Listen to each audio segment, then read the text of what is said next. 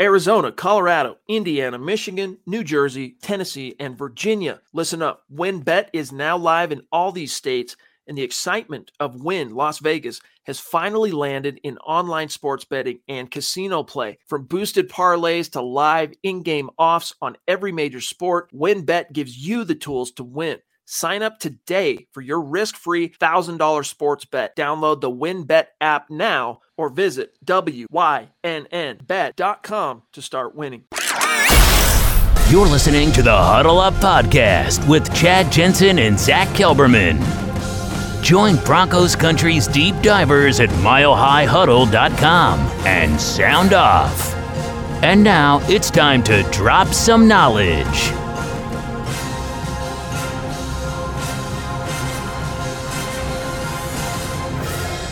And we are good. So welcome in, everybody. It is the Huddle Up Podcast, presented, as always, by Mile High Huddle, powered by Blue Wire Podcast. And I'm your host, Chad Jensen. With me, my fellow football priest. You know him, you love him, Zach Kelberman. Zach, Melvin Gordon missed, of course, the Chiefs game. Battled back, had a nice 100-yard rushing game and a couple of tutties on Sunday against the Lions. Only two, we found out today. He's banged up again. You had the article for us. Let fans know what's going on with Melvin Gordon's latest injury and whether or not that's going to cost him any time. Well, Vic Fangio didn't address it after yesterday's win. He talked about Kenny Young and Draymond Jones. Kenny Young in concussion protocol. Draymond Jones has a little bit of a foot issue. He didn't mention Melvin, so it looked like no big deal. And that's what Ian Rappaport reported earlier today. He said it's a sprained thumb for Melvin Gordon. I don't know what that means necessarily in terms of him gripping the ball just yet, pain management, or how many snaps exactly he's going to play. But he doesn't figure to miss much time, according to Rappaport. Something he played through against the Lions, finished with, I think, $111, 2 touchdowns. Broncos leading rusher. He looked pretty good. Old Melvin Gordon fighting for a new contract and fighting for the acceptance of Broncos country Denver-wide. So it looks like he's going to play in a timeshare again with Javonte Williams. And, you know, it's just kind of a pros of nothing or not much. But as long as Pat Shurmur employs both those running backs, things are looking good.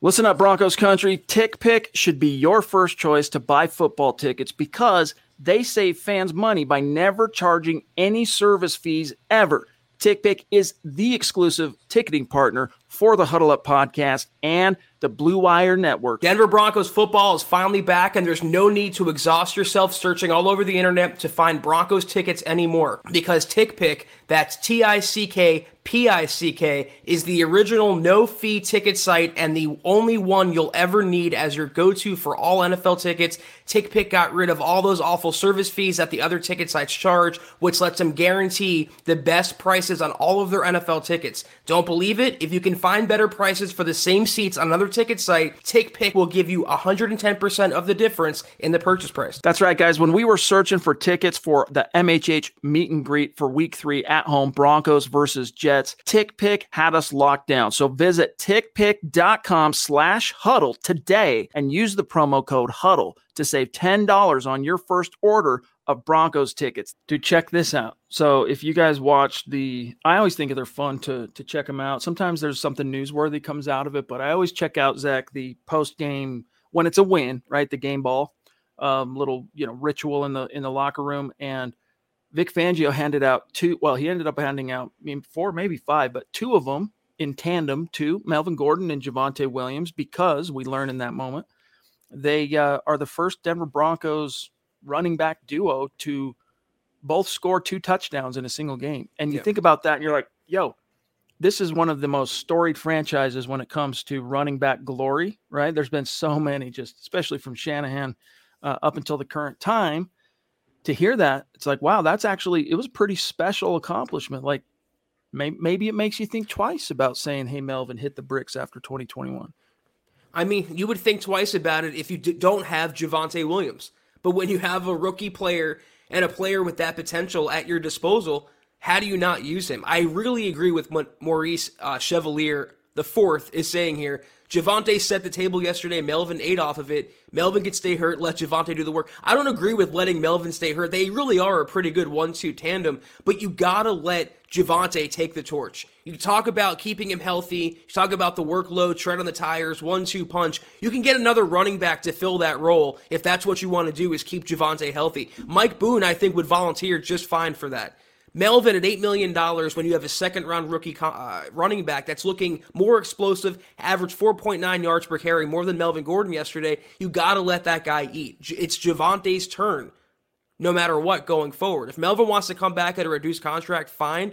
$8 million, second-round player, looking really, really good. You can't justify that. We got Sam Bam in the house with a big, very generous super chat. Thank you, my friend. He says, hey, guys, sorry, it's been a while. I think the Broncos will finish 10-7 now. If that happens, that would mean they'd have to go 3-1, right, to finish this remaining 4 games. And they lose in the first round of the playoffs. What do you think happens to the coaching staff in such an event? And Teddy, who stays, who goes? So, Zach, if the Broncos finish 10-7, make the playoffs but lose, one and done, what happens to this coaching staff and Teddy Bridgewater? I think they both come back. Because knowing George Payton, how measured that he is, how do you not bring back the head coach and the quarterback that finally got the Broncos back to the postseason after over a half decade now? You would have to at least give the incumbency one more shot to see whether this year was one big mirage or whether they can turn the corner and make the Broncos a consistent contender. If they don't make the playoffs, though, I mean, how do you justify not getting rid of those and bringing in your own guys? That's what George Payton arguably should have done, or gotten the chance to begin with. Pick his own head coach, pick his own quarterback. They make the playoffs, I think they both come back. If they don't, I think they're both gone. I think a little bit of it, pardon me, would depend on the complexion of that one and done in the playoffs. But I think overall, I concur with Zach. We've been saying this all season long. Playoffs, and Vic probably buys himself another year. Miss the playoffs, you're done. And Teddy just, look, even if they make the playoffs, Zach, I wouldn't be convinced that they keep Teddy around just because he's so pedestrian.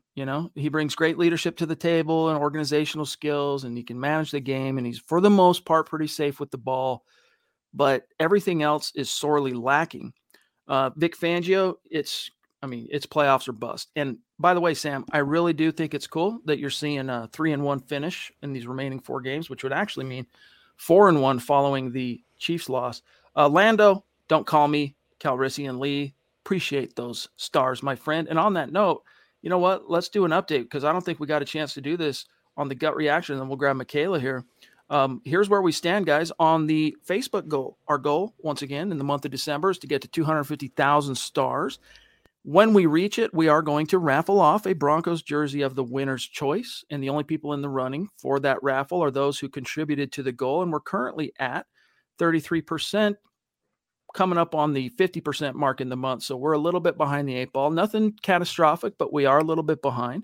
And here's who are the top ranked people related to that raffle. Shane, the Aviator, Zach, number 1, holding it down, followed by, closely that is, Lawrence Rivera, Travis Weber, Andrew Baker, Stone Carranza, a relative newcomer. It's been great having Stone in the chat. Miguel Santisteban, maybe. Doug Raquel, Michael Ronquillo, Andrew Lampy, and Yvonne. And here's just a few of the names outside the top 10. But as long as someone's got 500 stars toward the gold, they got at least one ticket in the hat. So shout out to each and every one of you. And Zach, we do have a Demaryius Thomas jersey. Yes, we do. Raffle winner to announce. But first, let's grab Michaela, who we love, who we respect, who we so value in our community. Thank you for that super chat. She says, I think Pookie and Gordon make a good team. That they do, Zach. And if you could get that level of production out of both of them, you're onto something special. In fact, who was it today? Let me see if I can pull this up real quick. The Denver Broncos, when who was it? Hold on one second.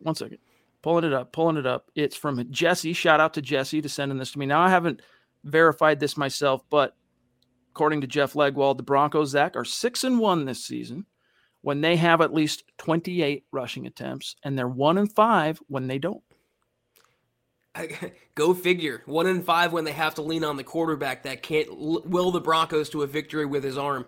I agree. Melvin Gordon, Javonte Williams make a good team, but Michaela, Chad, everyone out there, I ask you, didn't Javonte and Mike Boone look pretty good a couple weeks ago together? They were just as explosive, just as dynamic, and they were a fraction of the cost of one Melvin Gordon. Again, I don't hate the player. I hate the contract. I also hate the fumbling issues. I hate the injuries. You don't have to worry about those things, at least for right now, for what we know with Javonte Williams. It's all about getting younger. It's all about getting cheaper. Once again, you used a second-round pick on a running back. You traded up to get him. That running back in his rookie season is looking really, really good. Why would you bury that player? Let him shine. Let him eat. Let him grow. He's a very humble cat, too. Like when he got handed the game ball from Vic last night, they wanted him to speak, and so he did. But if he wasn't being kind of like pushed and expected to say something, he probably wouldn't have. He would have just, something about the O-line, go sit back down or whatever. And, of course, when he did speak, very almost reserved. Credit to the O-line. Sit down. Andrew Baker, good to see you, bro. Thank you for the stars and all your support. He says, don't feel as bad for our KC loss looking at the Raiders loss. Holy cow. I still hope for the playoffs. Not liking Vic and company, but, man, it's not their fault. Dropping passes, fumbles, interceptions, bad play has stopped us from being contenders as well. Hashtag MHH for life. Here's the thing, Zach. If the Broncos make the playoffs, and that then means Vic Fangio stays around for another year, so be it. It is what it is. Just breaking that curse, breaking that slump of missing the playoffs, to me, even if they miss it in 2022, it would be worth it just to say, okay, that dry spell is in the rear view. Every time you say playoffs associated with the Broncos, I hear it in my head. Playoffs? Jim Mora every time. I know it's played out, but whatever. It would be good to break the schneid, but if it would ensure, let's say, Fangio and Teddy Bridgewater, Pat Shurmur, the whole bunch come back in 2022, if you think this is an outlier, it's really not good for the Broncos' future if that happens. Not advocating for them not to make the playoffs, but you have to accept the risk and the consequences of doing so, even if they back in and get blown out in the first round. Is that worth it, rather than replacing the coaching staff, replacing the quarterback, and getting new change in the building? Yeah, so I'm reading this real quick, and then we'll... Addison, hey, thank you very much for that super chat. That's a newer name. It says, thoughts on Teddy wanting a $25 million multi-year deal. That's my thoughts. For what it's worth, Zach, that's PFF throwing out there what they think his value is going to be. We don't necessarily know what he could be asking for more, but that's something on, that's the brief, that's the purview of Teddy's agent. Right now, Teddy's got to focus on the task at hand. Well, I mean, it's negotiating 101. Start high and then work your way a little toward the medium. The medium, though, I think is half of that or close to half of that. $15 million, I think that's backup quarterback territory money, and that's what Teddy Bridgewater is, a backup quarterback. $25 million is a joke. $20 million is a joke. I wouldn't go above 15, maybe even not 10. To hand the ball off and throw checkdowns, a lot of quarterbacks can do that for a lot less money. Okay, so I misquoted Vic. Maybe Vic misquoted the statistical mark. I don't know. But here's what it said, Zach. The Broncos, Melvin Gordon and Javonte Williams, as a running back duo, combined for 194 scrimmage yards and 4 tutties. Gordon and Williams, who each had 2 touchdowns, became just the 3rd running back duo in Broncos history and the 1st in nearly 60 years. In fact, now that I hear it, that's what Vic said, the 1st in nearly 60 years. To have multiple touchdowns in the same game, very cool. The last time it happened, Zach, was way back in the 60s. I mean, we're talking Gene Mingo, Al Frazier. That's the last time it happened in 1962. So that's pretty cool. And then Javonte Williams, don't look now. He's already eclipsed 1,000 yards from scrimmage now. He's at 1,022 on the season, making him, Zach, the 9th Broncos rookie to reach 1,000 yards from scrimmage and the first to do it since Philip Lindsay in 2018. And why would you want to bury that? Why wouldn't you want to let that grow and let him have the backfield to himself or mostly himself? That's what you have to do if you're the Broncos. Foresight, long-term vision, and Javonte is certainly, I think, even outplayed his draft pedigree so far. I don't hate teaming him up with somebody else. You also have to commit to him if you're the coordinator, but a lot of running backs can be the number 2 behind Javonte Williams. You don't have to pay $1 million. That's all I'm saying. Travis Weber in the house. Good to connect with you on Facebook today. By the way, my friend, he says it would be awesome if both Williams and Gordon get 1,000 yards rushing. I see what you're saying, Zach, but for the life of me, Fangio or whoever is upstairs has got to learn better making challenge calls. What was his name? We deduced Matt Sheldon, I think. Thank you, Matt Sheldon. Fangio kind of threw him under the bus a little bit because it's funny, and I don't mean that I guess in a way he kind of blamed him for that decision in Kansas City, the one to challenge the Travis Kelce, if I'm not mistaken. But he's been very reticent, Zach, since Mitch Taney was dismissed, to mention any names of anyone who advises him up in the booth on replay challenges, all that stuff. So for him to finally, at the 11th hour of the season, decide to throw that name out there, to me, even if it's a Freudian thing, meaning he's not necessarily realizing he's throwing someone under the bus, he kind of threw him under the bus. Vic Fangio not taking accountability, Chad. Wow, shocker there. It's ironic, though, the Kansas City challenge is one that he actually should have won, whereas every other one he loses. He got kind of boned on that call. But he's 1 for 7 on the season. Like I said on yesterday's podcast, you can flip a coin and have better odds than 1 and 7. He has no intuition for it, and just relying on someone upstairs, it doesn't matter when you're on the field in a bang-bang situation when the emotions are running hot with a play just happening. You have to have the feel for it. He also, admittedly, doesn't watch the offense. When those are your qualities as a head coach, you're never going to get it one way or the other. Yes, indeed. All right, one more, and then some matters of business. Got to say, what's up to Travis Tarbox jumping in. He says, evening priest in Broncos country, busy as always, but sending some love. And Travis, very sweet of you, my friend. Thank you very much. You know we appreciate you. That's funny. It all adds up. What's that? I just saw some Tom McMahon roasting. Oh, yes, indeed. A ripe topic at all times. Guys, much more to get to. In fact, what does Colin say here? Because I'm off screen. Matt Sheldon's probably McMahon's son-in-law or something, considering how incompetent he is. By the way, as you can see here, looks like the Denver Broncos in the Bengals game. Slight favorites, money line, minus 25 on the Broncos, plus 105 on the Bengals, over-under set at 43.5 points. What are you taking on that, Zach? Over or under on the Broncos and Bengals game totaling 43.5 points combined? I'm taking the under on that. I don't really trust that Joe Burrow's there yet, and I think the Broncos can do something to shut down their passing attack. Joe Mixon's going to be more of a problem, I think, than the passing game from Cincinnati. How the Broncos offense plays, we never know. I don't think they're going to come out with 38 points like we saw against Detroit. They're going to fall back to the norm, which is not even north of 20 points on offense. So I'm taking the under on that. What about you? I'm taking the under as well. I think yesterday was kind of an anomaly. It's the most points scored under Vic Fangio in a single game, by the way.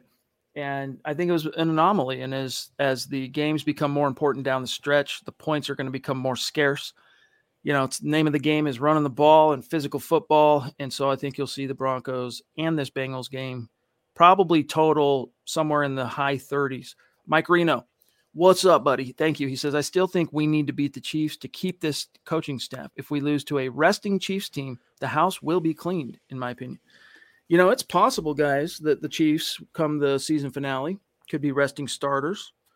But I think there's also a decent chance, Zach, it's going to be a meaningful game for them. But what's your take on the notion that, to hell with playoffs, did you beat the Chiefs this year, Vic? If not, hit the bricks. I mean, no, I don't really care for moral victories when it comes to who should be coaching and quarterbacking the Broncos' future. If they beat the Chiefs and don't make the playoffs, I'm not going to celebrate that. That's not going to keep Vic Fangio around for me. I would clean house and let, the other side to that of keeping Fangio, like we talked about, is not letting George Payton pick his own head coach and by association his own coordinator and quarterback. That's pretty important for a general manager getting his start in an organization. He's had a really good rookie year, George Payton, picking the groceries. Why not let those groceries come in head coach and quarterback respectively? So if you just beat the Kansas City Chiefs and you think you're relying on that to keep your job, to me, no way. You got to make the playoffs. And even then, let's say you beat a resting Kansas City team and you back into the playoffs and you get blown out the first round. That would justify, I think, a Vic Fangio exit. But if you win convincingly, let's say you upset Kansas City, preferably against Mahomes so you have no excuses, get into the playoffs, make some noise, then I would keep Fangio around. It's all about context as it'll play out. Cody Dove jumping in. Thanks, buddy. He says, we didn't sign Tim Patrick and Cortland Sutton for nothing. Teddy is gone. You could really invert that argument, though, to bolster why the Broncos might want to keep Teddy. But I tend to agree with you on that, my friend. I think, they're getting him locked up. They're both free agents at the end of the year. They got him locked up. And it'd be another thing altogether, Zach, if this was a team really strapped against the cap going into 2022. But they're not. They can afford to go out there and kind of be aggressive, throw some cap dollars around and brandish, Zach, some draft picks and whatnot, and see if you can't get a Russell Wilson, see if you can't get an Aaron Rodgers here. I can promise you, if faced with the option of Russell Wilson or Aaron Rodgers versus Teddy Bridgewater, George Payton's taken option 1A or 1B if it's there. I mean, if it's really within his grasp. I think option 3, failing Wilson and Aaron Rodgers, should not be Teddy Bridgewater, but a rookie quarterback. Teddy Bridgewater should be the last break glass in case of emergency option, Chad. I mean, all he does is hand off and check it down. A lot of quarterbacks can do that. You have to have a long-term quarterback in the building or an established star quarterback like a Rodgers or a Wilson. $48 million in projected salary cap space, 11 draft picks right now, including 4 in the top 100. Let George cook. That's all I'm saying. Let him do his thing, please. Miguel says, "What's up, fellas? I know it's going to be tough, but I think Denver can go 3-1. I think they can too. It's a matter of will they." Zach, real quick, this is kind of cool. Trip down memory lane. So as we mentioned, Javonte Williams now one of 9 Bronco rookies all time to get to 1,000 yards from scrimmage. Eddie Royal is on this list. Now, if you guys can remember, you think to yourself, wait a minute now, he's a wide receiver. He owns the Broncos rookie receiving records. When he came out in, 2008, he owns all those records, and he probably will for a long time. It's not often, Zach, that wide receivers as rookies produce and go over 1,000. It happens, but it usually is year 2, year 3 where wideouts really pop and become consistent and prolific. But look at this. Clinton Portis, as a rookie, man, over 1,500 yards rushing. When you add up all his receiving yards, this cat brought to the table almost 1,900 yards from scrimmage, and that was only, Zach, 2 years removed from Mike Anderson bringing almost 1,700.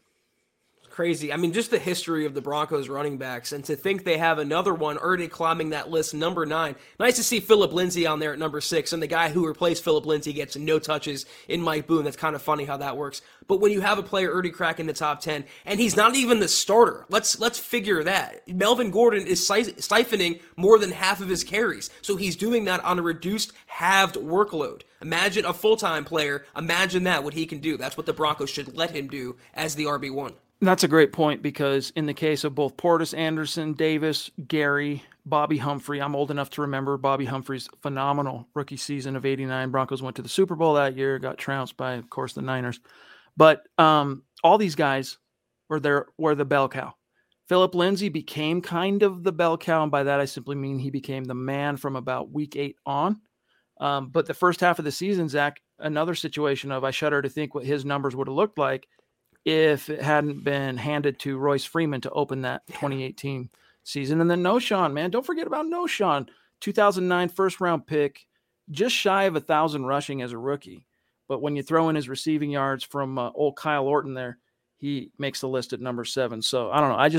Sometimes I think it's fun to go over numbers like this on a historical perspective. Well, let's give Eddie Royal some love. It was running back, Eddie Royal. Running back. So, great player. Hey, Vincent, thank you, my friend. He says, may we finally say goodbye to Bradley Chubb and his oft-injured body? It becomes cliche as to whether he will, in fact, be injured, re-injured, or re-injured. I feel you, my friend. Chubb, he's quickly, Zach, and not necessarily through any fault of his own, because players, you can't really control injuries, but all you can do is the best you can to mitigate and minimize risk of getting hurt. But in most cases, Zach, injuries, I should say, are completely by chance. But let me tell you something. This is from an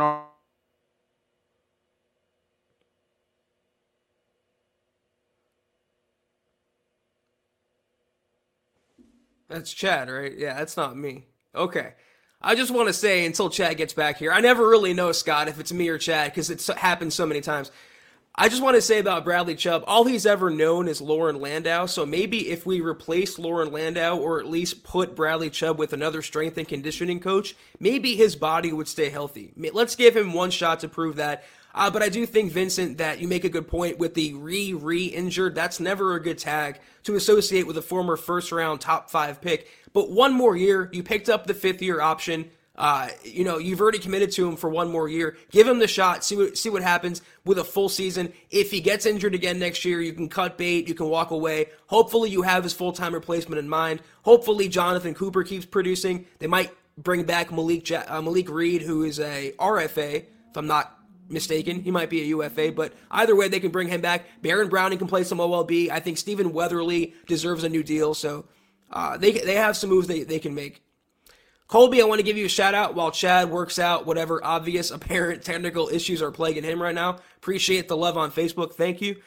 Michael Ronquillo, appreciate you, Michael, as always. Von Miller, Matt Prater, and DeAndre Hopkins are honoring DT with the number 88 decals on their Cardinals and Rams helmets. I saw Von on Instagram, what he posted. I thought that was really touching, really cool. Obviously, Matt Prater played with him. DeAndre Hopkins, fellow receiver. It's really heartwarming, Chad. I hope I'm talking to you and not the frozen edition of you.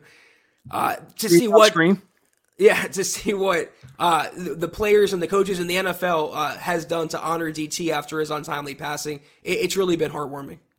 I had too many tabs open on my browser and it crashed. So apologies, gang. Real quick though, let me just get back to the point. All right, what I was trying to say. We were talking about Bradley Chubb because I think fans will find this interesting. Hopefully you have read the article that Eric Trickle published on this very topic about 2 hours ago, but check this out. So Pro Football Focus, their pass rush win rate. All right. This is a very key metric when it comes to understanding individual players. Are sacks, pressures, how often are they winning?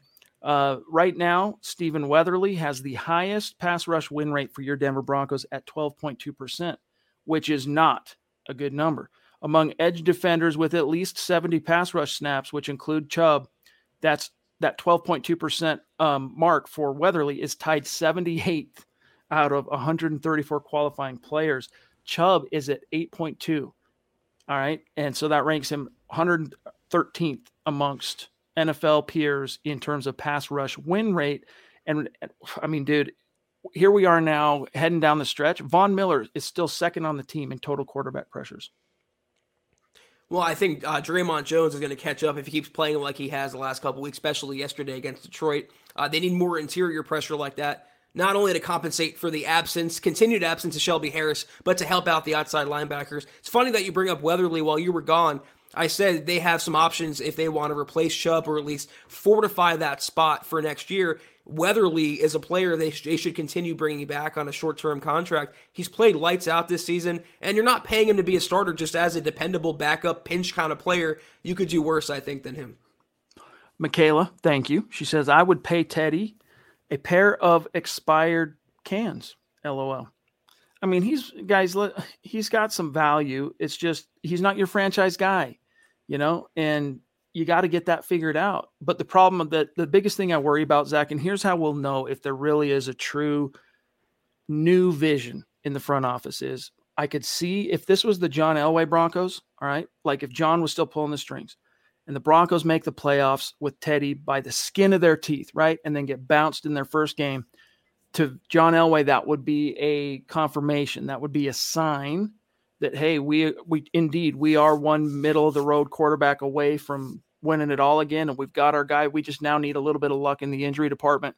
Let's go ahead and pay Teddy to bring him back. That would be the old thinking, the old way of kind of doing business at Dove Valley.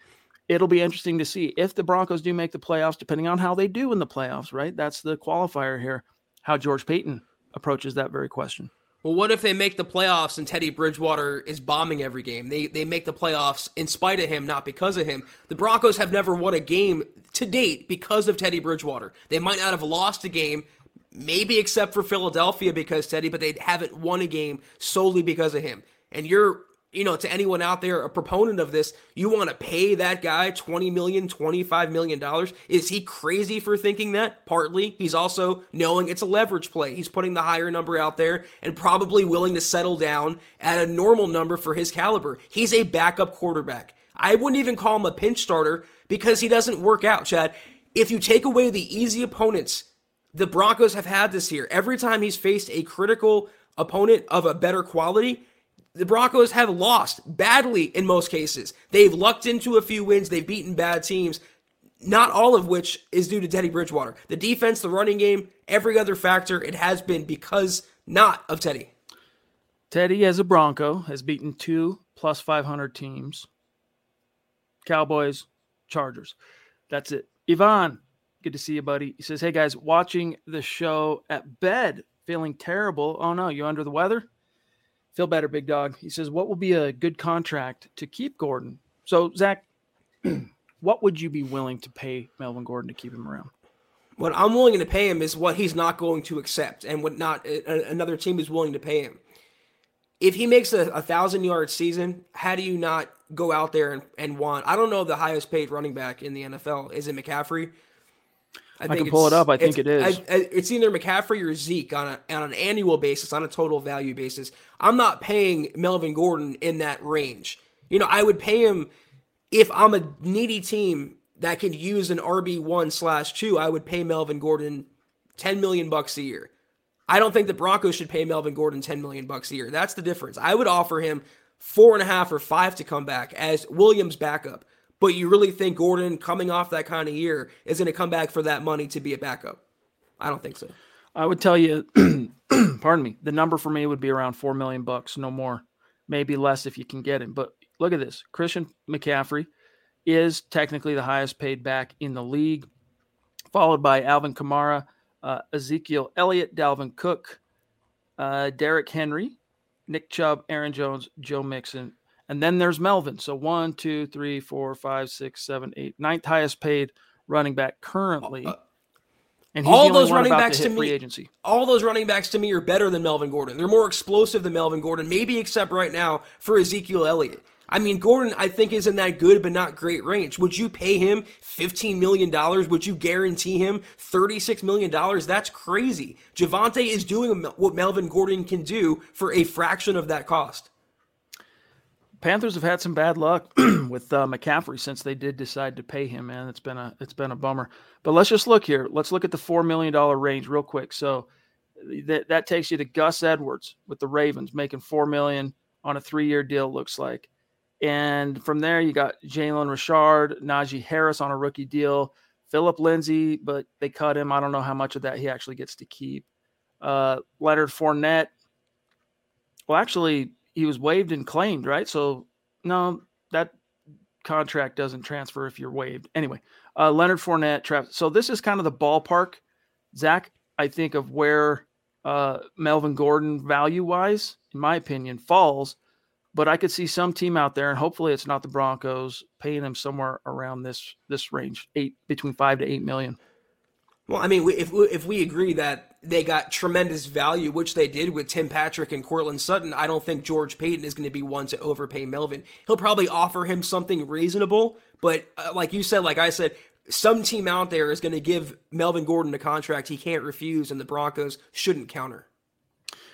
For what it's worth, Scott says, Mike Boone is on a $2 million deal. I'd give that money to Gordon and $2 million from his 8 to make $4 million and save $4 million on the last contract. So for what it's worth.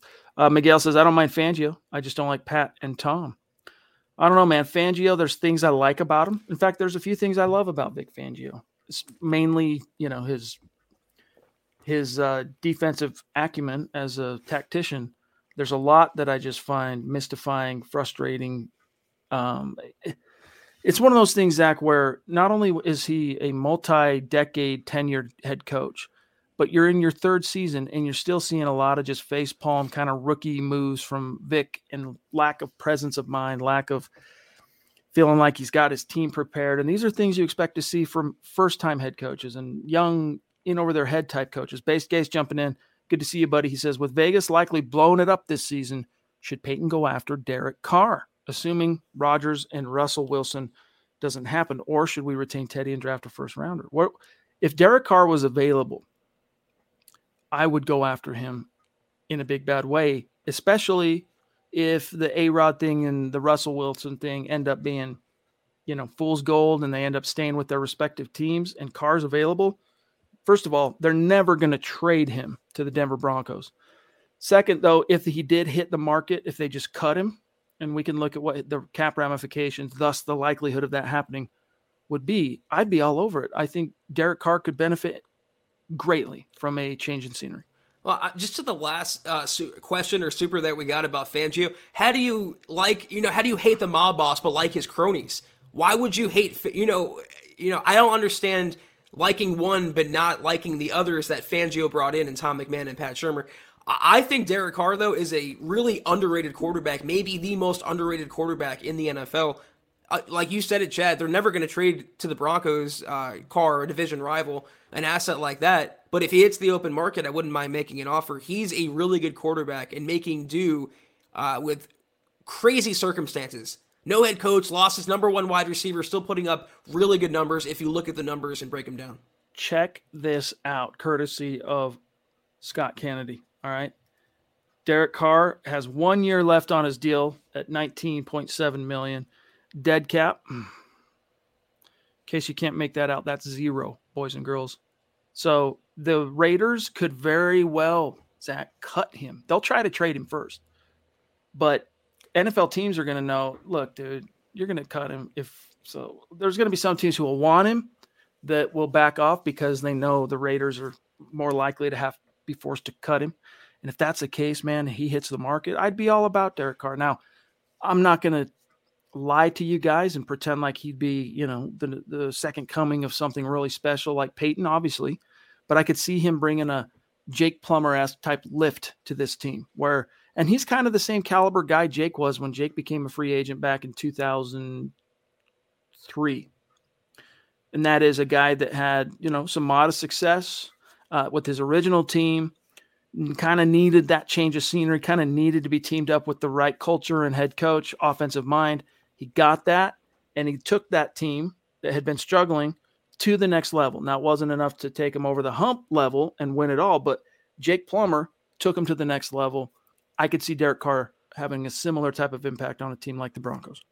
They'd be crazy to cut Derek Carr. They'd be a lot smarter to pay him than cut him.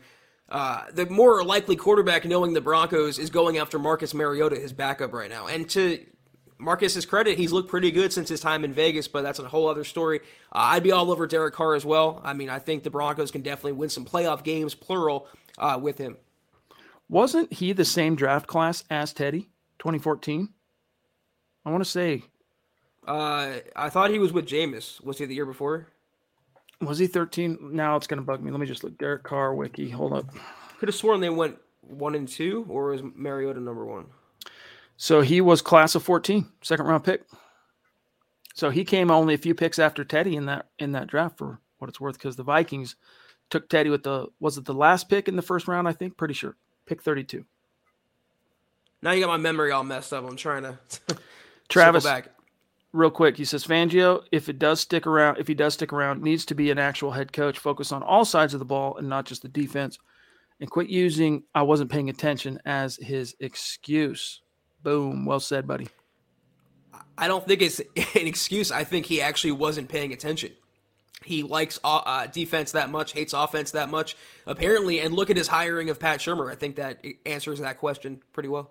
Bro, Derek Carr's career passer rating is 92.6. His career completion percentage is 64.8. He's got his TD to INT ratio currently 188 to 81. I'd take that dude all day long and thrice on Sunday if it was within my grasp. Kayaka, what's up, big dog? Good to see you. He says, I prefer not to lose wide receivers coach Zach Azzanni, but thoughts on him throwing his hat in for OC or head coach. Zach Azzanni is a very young NFL coach, and by that I mean both age and relative experience. He got his start, I want to say, if I'm remembering his biography, when the Broncos first hired him in Chicago as a wide receivers coach, as a position coach. He might have been actually a quality control guy. But this was the Denver job is really his first kind of, hey, look at my track record. I've got a little bit of a body of work. Did some great things with, obviously, with the development of Cortland Sutton. Tim Patrick, that's a big bona fide on his resume. We'll see what happens with Jerry Jeudy. We'll see what happens with KJ Hamler. But he does have some skins on the wall. I just don't know, Zach, if he has any inkling or capability, wherewithal to be an actual offensive coordinator. Do you have a playbook? What is your offensive philosophy? He's never called plays at a high level. That I know for sure. So I don't think, Zach, that Azzanni is a guy in serious consideration for an OC job, but I could dig around on that.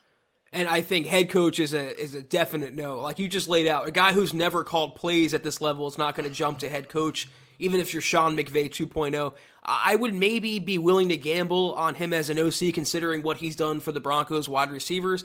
I don't think he should get that spot with the Broncos, though. There's a handful of coaches they should keep around if or when they fire Vic Fangio. I mean, talk about maybe Curtis Modkin, Zach Azzanni, Bill Collar, Reggie Herring, maybe Christian Parker. You know what? I take some of Mike what Munchak. I said back. In Division I SEC footy ball at Tennessee, he was the passing game coordinator / wide receivers coach right before he broke into the league as the Bears receiving coach in 2017. Then the Broncos hired him for the same job 2018 to present. So that implies that he does have some experience anyway, calling plays at a high level, but it's not the league. Yeah, I mean, he's way too green. I think he needs a few more years. And hopefully around the NFL, he's gaining a reputation for what he's doing.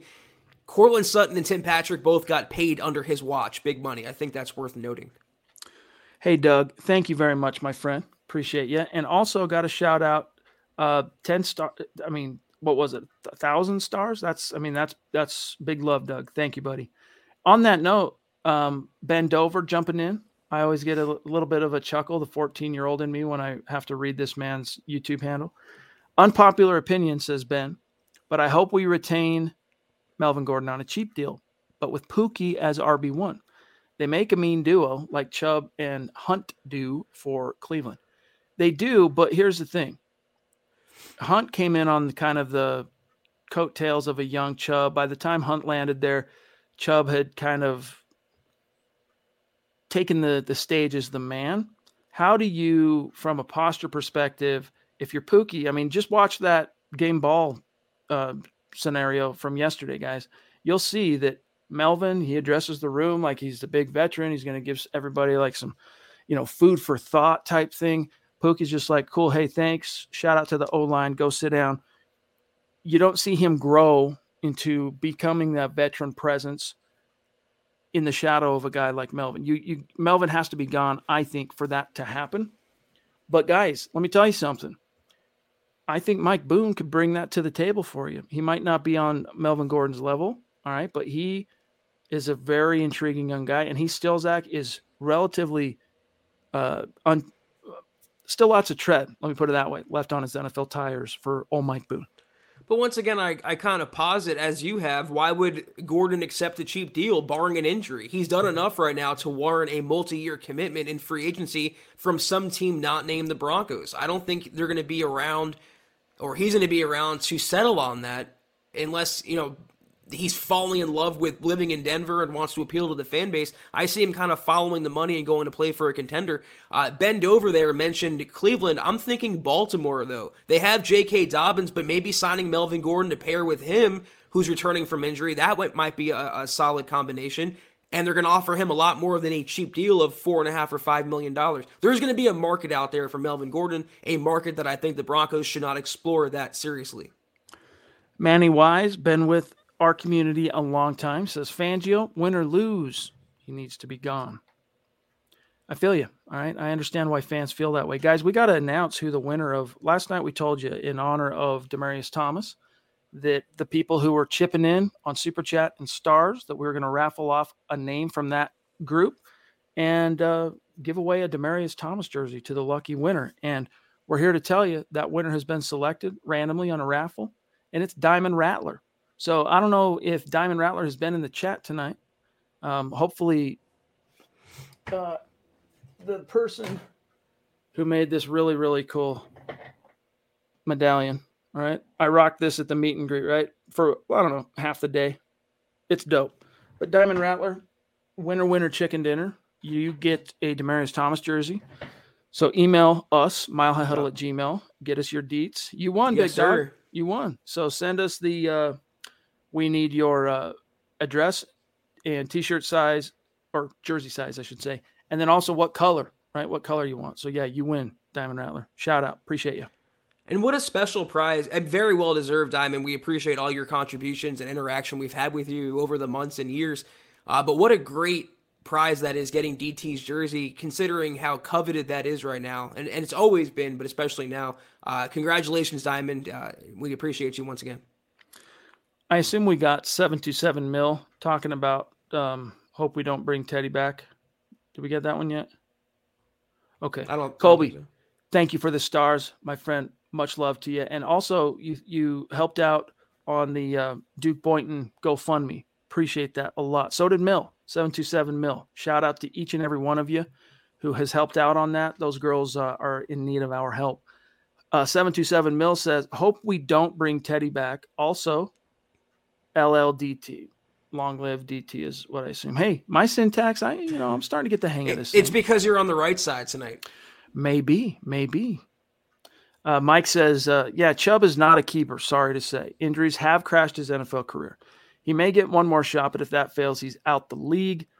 I don't know, man. I'm on the fence with Chubb. I still think the talent is there for him to be a true bona fide force to be reckoned with, but you just can't make your way in the league and make your mark by constantly being hurt. Even last year, Zach, he comes back from the torn ACL. God bless him, right? He battles back. You could tell the first quarter of that season he wasn't quite himself, still kind of getting to trust that knee. Vaughn's injured on injured reserve, and it took him 3, 4, 5 games to kind of turn a corner. But once he did, he went on a pretty good romp, earns a Pro Bowl nod, and then bows out of the season with 2 games left to go once again with an injury. And then, of course, this year, need we say more? He's got to find a way to stay healthy. And here's to hoping, Zach, that the last year on his contract currently, which is next year, his 5th-year option, that's what happens for him, because the one full season you've gotten from Bradley Chubb, he provided you historic results. And what I said was when your browser crashed, that I'd like to see him get 1 year not under Lauren Landau as the strength and conditioning coach. Just another maybe set of eyes, another set of hands, so to speak, on Bradley Chubb would do him some good. But I'm going to give you, I can see 2 scenarios playing out with Bradley going forward. I'm going to give you 2 NFL comps. I can see him becoming someone like a Robert Quinn later in his career, presuming he can overcome the injuries and realize his potential. If you followed Quinn's career, you know he's still effective and he's quite up there in age.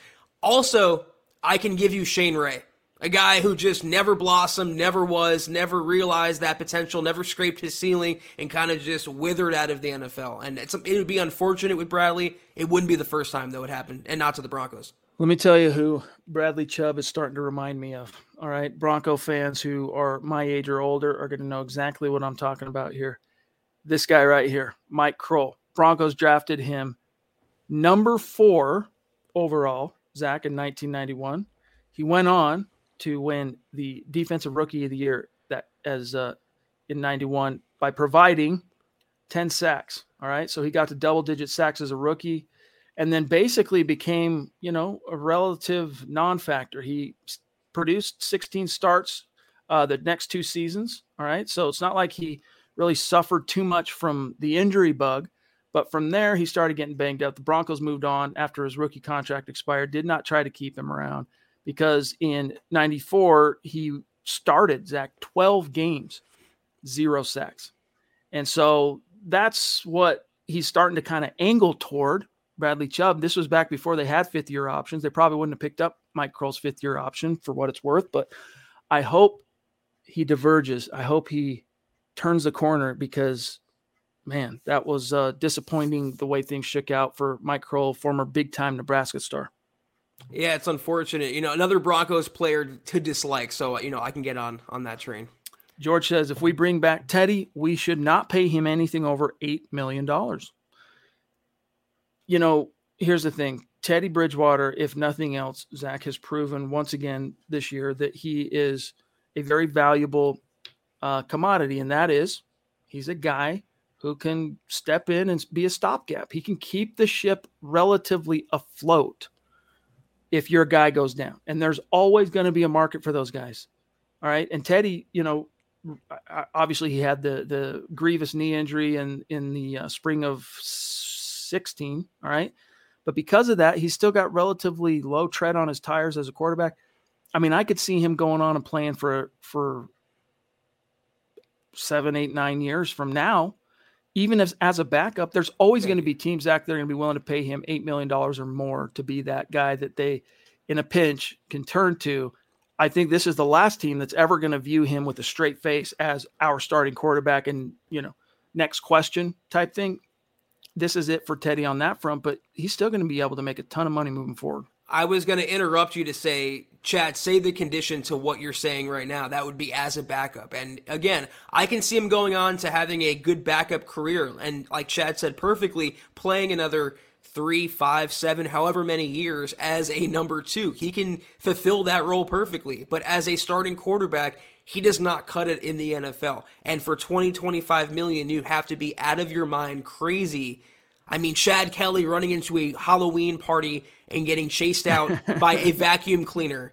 Crazy to pay him that. Albert Knoppers, appreciate you, buddy. He says the defensive coach of the Lions showed more emotion during one play than Fangio in the last 2 weeks. Yeah. Yeah, and that's one of the reasons I think, Zach, that this team continues to be Jekyll and Hyde. They produce at a high level, the stars align, they win big, and then they crash back down because their head coach lacks the kind of energy on an intensity as an individual, and that, unfortunately, that transfers to your players, to your staff through osmosis. I mean, the leader sets the pace, man, and I think that's one of the reasons why you've seen this team do this all year long. Vic Fangio is that common denominator in his just low energy type guy.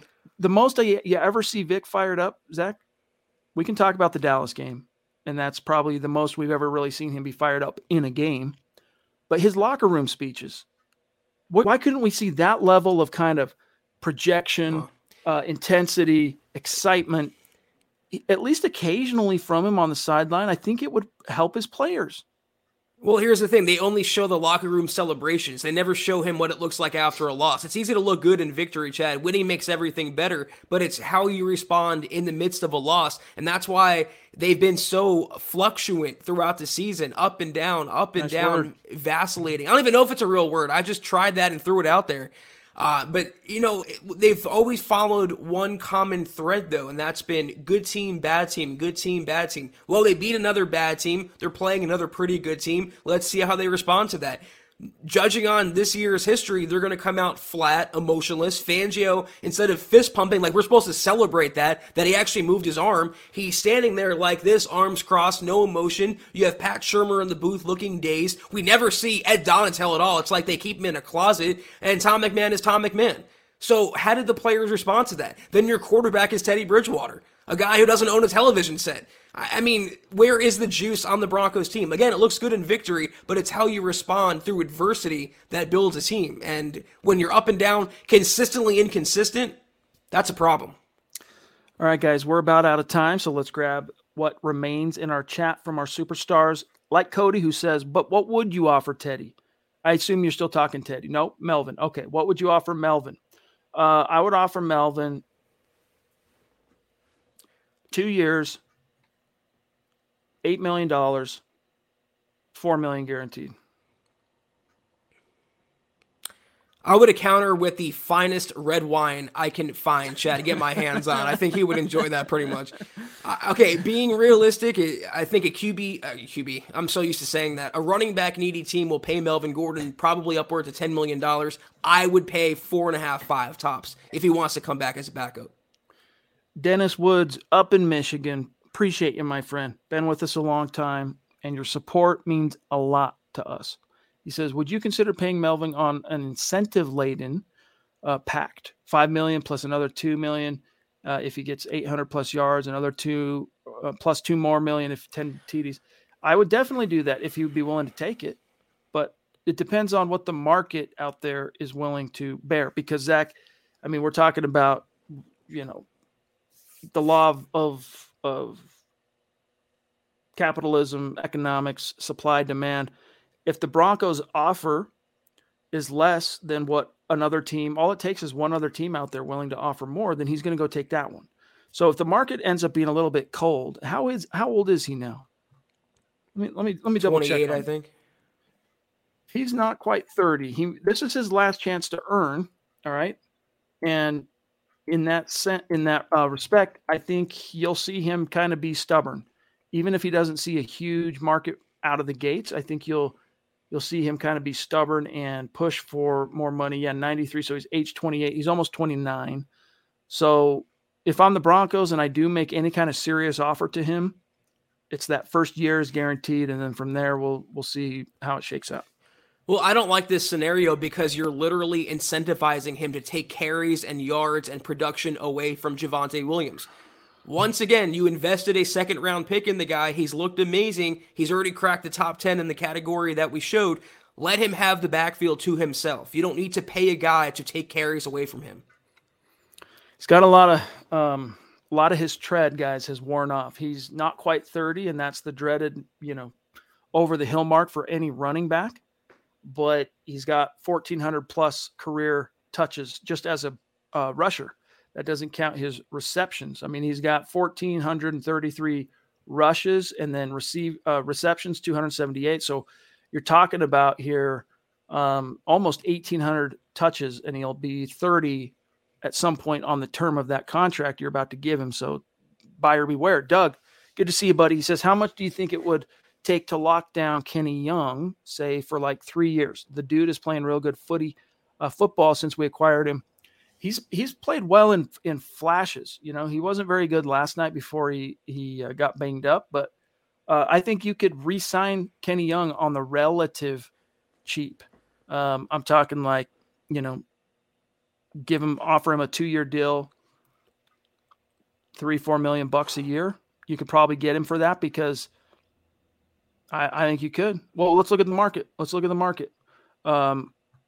Linebacker, NFL linebacker. Let's see. NFL. Let's take a quick look. And I don't like using Spot Track because that website, dude, it's more, I think there's arguably more features, but you can brew a cup of coffee before it loads a page. So Darius Leonard is the highest paid off-ball linebacker. Let's just take a quick look at this, and then we'll dip out of here. Darius Leonard is the highest paid off-ball linebacker in the league, bringing in just shy of $20 million a year. All right, followed by Fred Warner, Bobby Wagner at 18, and he's 31. Golly. C.J. Mosley, Zach Cunningham, Miles Jack, Deion Jones, Shaq Thompson, Jerome Baker's making that kind of money, and then Levante David. Now, where would you fit a guy like Kenny Young? He's still pretty young to keep that in mind. Based on what he's accomplished in the league, I'm telling you, I think it's somewhere around here, somewhere between the high 2s to the low 4s, just because, I mean, he's young. That's what he's got going for him. But his track record resume, Zach, there's not really much for him to hang his hat on in terms of bargaining power. I would offer him 2 years, $10 million. I would guarantee 6 or 7 of that. I think that's a good value for him. I think that's a good deal for the Broncos. He's not in the tier 1 of a Darius Leonard, for example, but in this defense, he plays really well. And people are kind of crapping on him and saying the luster has worn off, the bloom has come off the rose with Kenny Young. Well, they also forget this is not even a full season in the system for him with the team. He came at midseason. He got the playbook down pretty quickly. He's playing in an injury-ravaged linebacking core and doing things an inside linebacker hasn't done in Denver in quite a while. I think he's a starting caliber player. I wouldn't break the bank for him, but 2 years, guarantee most of $10 million or $12 million, and I'd be good with that. PFF projects for Alexander Johnson somewhere between 7 and 8 million.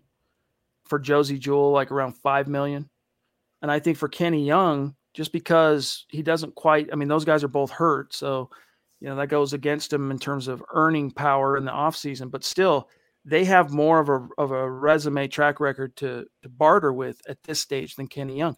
And this is not me trying to crap on Kenny Young. I like him. And I think just by virtue of the energy and emotional lift he's brought to this team, kind of a little bit of a swagger. And I think that's also been a reason why you've seen Baron Browning shine the way he has since they turned to him in that Week 9 win over the Cowboys. He's taken that energy from the veteran, right, by 3-4 years or whatever, and it trickles downhill. I love intensity, guys. Zach, it's it's as valuable as, measurables and everything else. Especially because the Broncos don't have any energy anywhere else. That's why they look so good against Dallas, while you knew they were going to play a really good game because Kenny Young was getting everyone fired up. But for anyone criticizing him, look what he's playing with. You have a rookie next to him. You have a rookie flanking him at outside linebacker and Jonathan Cooper, and Bradley Chubb when he's on the field and not injured. And when you don't have him there, you have Malik Reed. There's not one star in that linebacking core. And not only does he have to be a talent, he has to be a mentor for the younger players. It's a lot to put on a guy who came mid-season. I think he's played really well. He brings a lot of energy. And like Chad said, that alone is worth not a lot of money, but a fair amount of money. 2 years, $10 million, $12 million bucks. I'm good with that. Last one, Scott, or is there anyone else still waiting patiently? Honestly, I think Kenny Young, this is the last one, guys, then we got to go from Kayaka, but I think Kenny Young is a guy who probably is going to have to live with a 1-year deal from somebody, whether it's the Broncos or somebody else next year, and then prove it again. Like, getting dealt in the middle of the season in a contract year didn't help his odds, but it could be the Broncos that give him that 1-year offer to come back and try and kind of reprove it. Kayaka, though, last one, we got to go. Appreciate you, bro. Is Kyle Fuller intentionally sucking at football, or has bro fallen off that much that fast? We need Michael Ojemudia to take his spot ASAP. Hopefully Bryce gets activated. So in case you missed it, Bryce was actually activated Saturday. They didn't play him, but he's going to play this week. So good news on that, Kayaka, is Kyle Fuller's coming off the field. Bryce Callahan's your nickel again. And so you're going to have Darby, Callahan, Surtain as the top trio, and OJ's activated as well, for what it's worth. So Broncos have some depth at corner, man. It's great to see, especially after the previous 2 years, man. That was brutal. And, to his credit, I think Kyle Fuller has settled down a little bit after his early season meltdowns. Just got to give credit where it's due. But they're going to need all hands on deck because the Bengals have quite the receiving trio. And I know one of them really well. He's let me down all season, and Tyler Boyd. They also have T. Higgins and Jamar Chase, who's just a beast. I shudder to think what Jamar can do in one-on-one coverage with Ronald Darby. That could get scary. And you add in Joe Mixon as a receiving threat as well. The Broncos will have their hands full for the most part with this Bengals offense. They're going to need all the cornerback power they can get. Hopefully, Aseng Bassi plays a part as well. Kayaka, don't worry about it. I don't blame you for missing that because it happened on a Saturday, quietly, as everyone was still shocked and grieving from the Demaryius Thomas thing, and then neither one of them played on Sunday. So you are forgiven, my dog. But Zach, let's say goodnight to everybody, and I'll pull up Facebook. I mean, I'm just wondering, Joe, did Micah Parsons die? I don't know. But yeah, this was the Huddle Up Podcast, guys. Thank you all for tuning in to the aftermath episode of the Broncos blowout of the Detroit Lions. Honoring DT was a great moment in that game, Chad, and hopefully going forward, the Broncos have that fight. But until we see you guys next time, which is Wednesday night, same time for more of the Huddle Up Pod, follow us on Twitter at Huddle Up Pod. You can follow the main account for all your Broncos news, rumors, analysis, film breakdowns, transactions, and more at Mile High Huddle. Follow Chad on Twitter at Chad and Jensen. Follow myself at Kelberman NFL. Follow Scott on Twitter at Scout Kennedy. And if you haven't, go to huddleuppod.com and get yourself a comfortable hoodie. Get yourself a nice looking hat like Chad's rocking. A lot of stuff at that store at huddleuppod.com.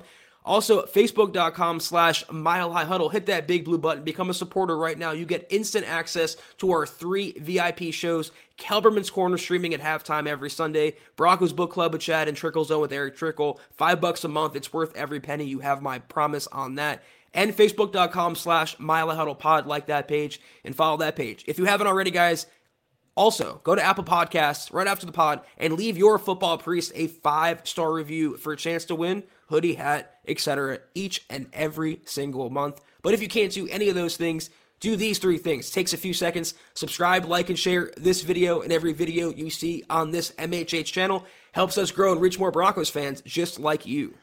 By the way, guys, when you go and leave a 5-star review under the Huddle Up podcast, you are also reviewing the same feed that has Broncos for Breakfast, Building the Broncos, Mile High Insiders, Dove Valley Deep Divers. So make sure you give them some love too, all right, in your review. You don't need to write a freaking novel, but, try and mention the guys. A lot of you have been doing that, and it's great to see because it's a little bit confusing. You might think that each show would have its own deal, but we're all under one RSS feed. So when you review, keep all the dudes in mind.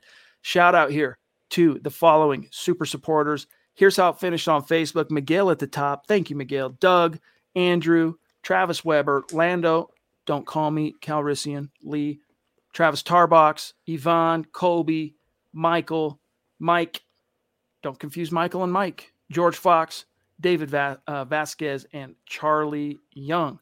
Much love, guys. Hey, go check out my Twitter. You're going to find the link for the Duke Boynton GoFundMe, guys. We still need help with that. If you've already contributed, you have a tip of the cap from me. Serious, much love, much respect. Really appreciate that. But if you haven't, guys, even $2-3, anything you can do. Those girls, he left behind 3 girls. We do this for any of our key members in our community. We do this for you. All right. But he left behind 3 girls. There's no other provider. There's no other support. There's nothing. So we're doing the best we can to give them what modest boost we can for what's going to be a very difficult road ahead. And if you've contributed, much love, respect, appreciate that. Go find the link for the GoFundMe on my Twitter. Yeah, it's kind of hard to follow that. I do echo the points that you made, Chad. And also, for anyone wondering, we did give the DT jersey away, and the winner was Diamond Rattler. Very well deserved. One more shout out to Diamond Rattler for winning that. Get in contact with us, and we'll make it happen on your preference. But that's going to do it for us tonight, guys. Back Wednesday night.